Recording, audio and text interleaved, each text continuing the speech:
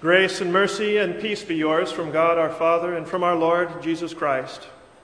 Our text tonight is from the Gospel reading, where St. Matthew tells us, now from the 6th hour until the 9th hour, there was darkness over all the land.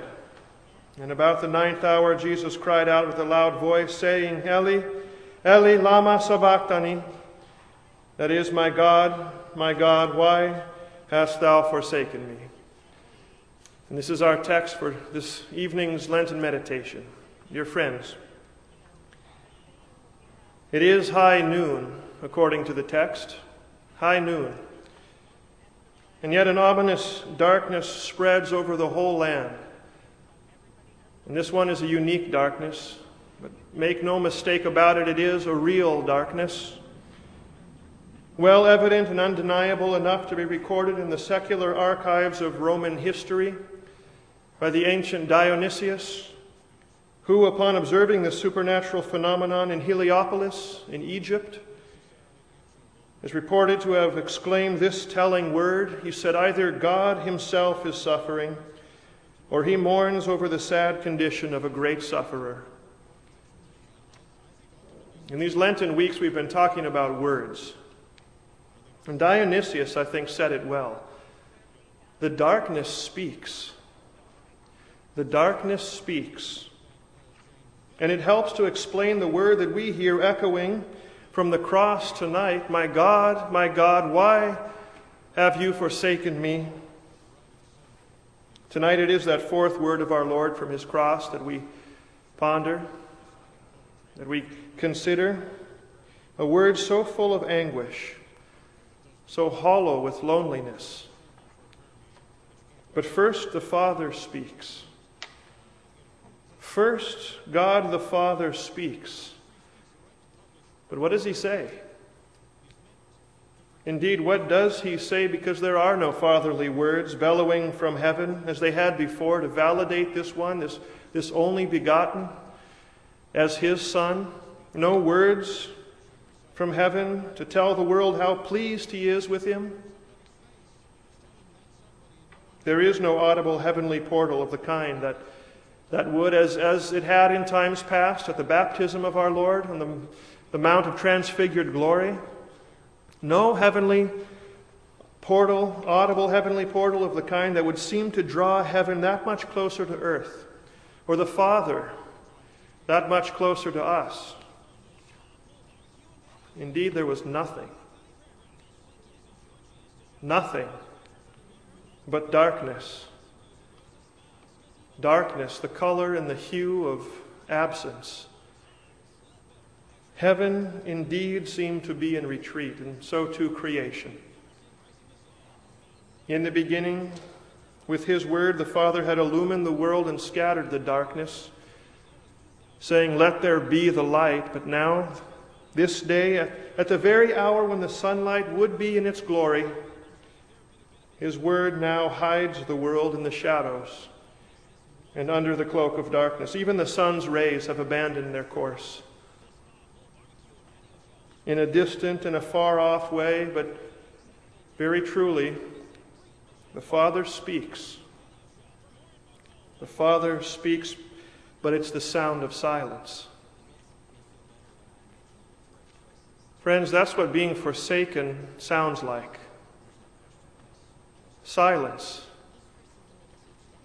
Hollow, empty silence. Maybe your life has known a similar sound of being forsaken here in the earthly things below. The silence of forsaken, the silence that you hear when the desertion or the abandonment of a spouse leaves the rooms of your house without the familiar noise of togetherness and laughter and unity and camaraderie, conversation. All of these that the walls of your house once enjoyed. It's the silence that perhaps you might hear if your sons or daughters or siblings or other family members or friends have forsaken all conversation and communication, either with each other or perhaps with you because of some rift that has yet to be reconciled. Sound of silence is what you hear when your loved one, perhaps a longtime husband or wife, or family member of some sort, with a loved one with whom you've shared countless moments side by side, with a loved one cheek to cheek or arm in arm. The silence when a loved one is taken from you, taken from this world, leaving you a feeling and that sense of forsaken. Perhaps it was at the fault of another, perhaps it was at your own fault, or perhaps it was simply due to the collective fault of mankind's sin. Perhaps because of these your life has known those earthly moments of feeling forsaken. A bit of a lighter example perhaps, though I think to the point. I can recall as a young boy enjoying one vacation with the family, swimming at a hotel swimming pool. This was before we moved here to California. We were all, I guess, a bit younger. The children of the family were still of the age where none of us, being as young as we were, couldn't swim. And so we relied heavily on our father for our buoyancy. We took turns sliding down the swimming pool slide and splashing there into the water, splashing really into the strength of his arms, waiting there for us. But one time, one of us jumped the gun and slid down too soon when my father was still helping others out of the pool. Now, I'm not going to tell you which one of us it was, but I can tell you exactly what he was thinking. It was the longest couple seconds of his short life. Seconds that were really full of fear. And I mean full of fear because bobbing up and down, he could see that his father's back was turned to him. It was turned because it was his fault. He had jumped the gun. His father was still helping out a sibling from the pool. But he could see that his father's back was turned, and he didn't realize that he was there. It's a scary moment. Though, through the gasps and the gulps, cries were heard, and the strong arms, they drew that little flounderer near to him. And oh, to feel that security and that safety. We may have known a sense of forsakenness or the fear of helplessness, but my friends, whatever it's been, none, and I mean none, has known the horror of those 3 hours, those 3 forsaken hours, helpless hours, dark hours of Christ Jesus alone and abandoned, there only with our sin on the cross. A gasp and a plea goes up. A gasp and a plea goes up to his Father, but there is silence. A prayer ascends, but the Father's back is turned intentionally away. This is what being forsaken sounds like. This is what being abandoned by the Father looks like. This is what your sin, let's be honest, and quite frank, what your sin and what my sin in all of its fullness looks like.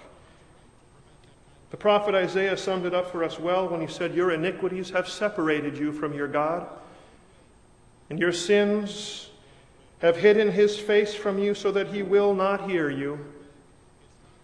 And friends, he did hide his face that day, and he did not hear. This is the reality of all of our sins, converging, as one has put it, converging with all of their damning and alienating power. Converging, though not on us, and that's the point. Not on us where they should have gone, but on him who has taken our place, namely Jesus the Christ. I like how the first hymn that we sang tonight put it, in the 3rd verse. Because it is that so often we don't think rightly on this sin and on the gravity of it and the eternal destructive nature of it. In the 3rd verse of that hymn we sang, "Ye who look on sin but lightly, nor suppose the evil great, here may view its nature rightly. Here its guilt may estimate. Mark the sacrifice, though, appointed, and see who bears the awful load. 'Tis the Word, the Lord's anointed, Son of man and Son of God. One has said, into this fathomless depth of the mystery of his sufferings we dare not, as indeed we cannot enter it. But I think it's fitting, friends, that we add this. Certainly because of Christ, because he has taken our place, we add that surely indeed we dare not, we cannot, but indeed we need not. We need not ever know the depth of being forsaken by the Father. We need never, ever know, because he's known it for you and for me.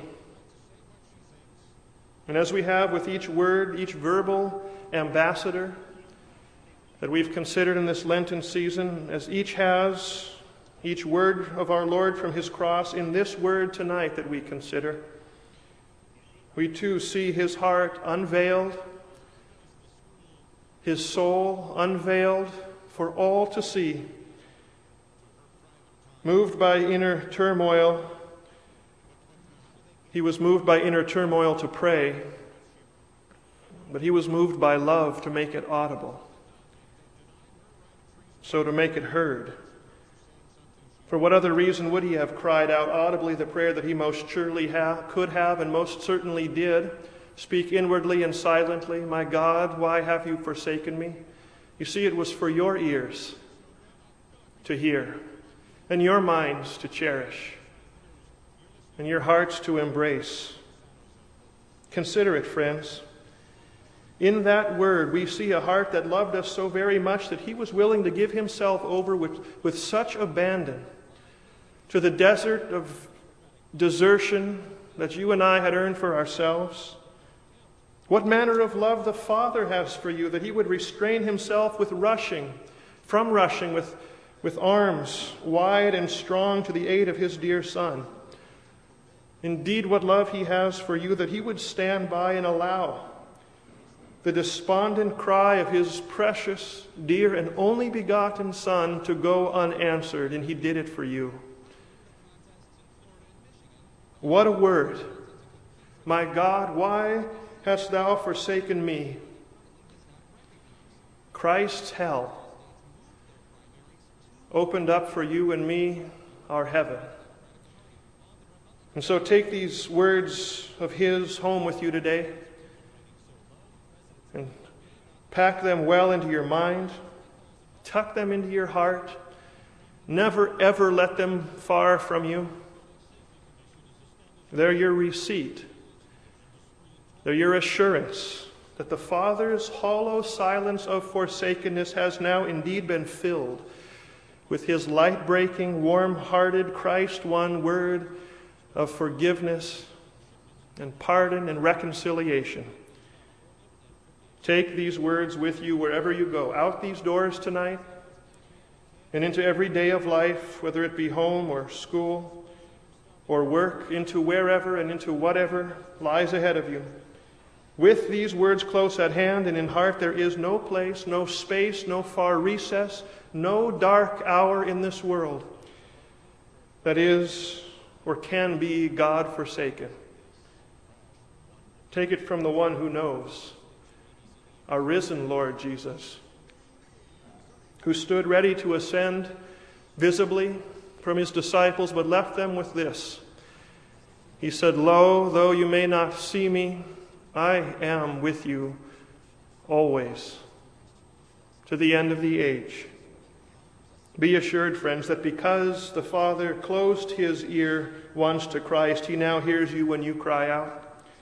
Because he did hide his face from Christ, his face is no longer turned away, no longer hidden, but is turned toward you. In fact, it shines upon you and is gracious toward you. Indeed, he lifts up his countenance upon you.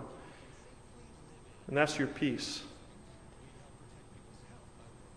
Friends, hold on to those words of his and his promise, which holds ever true.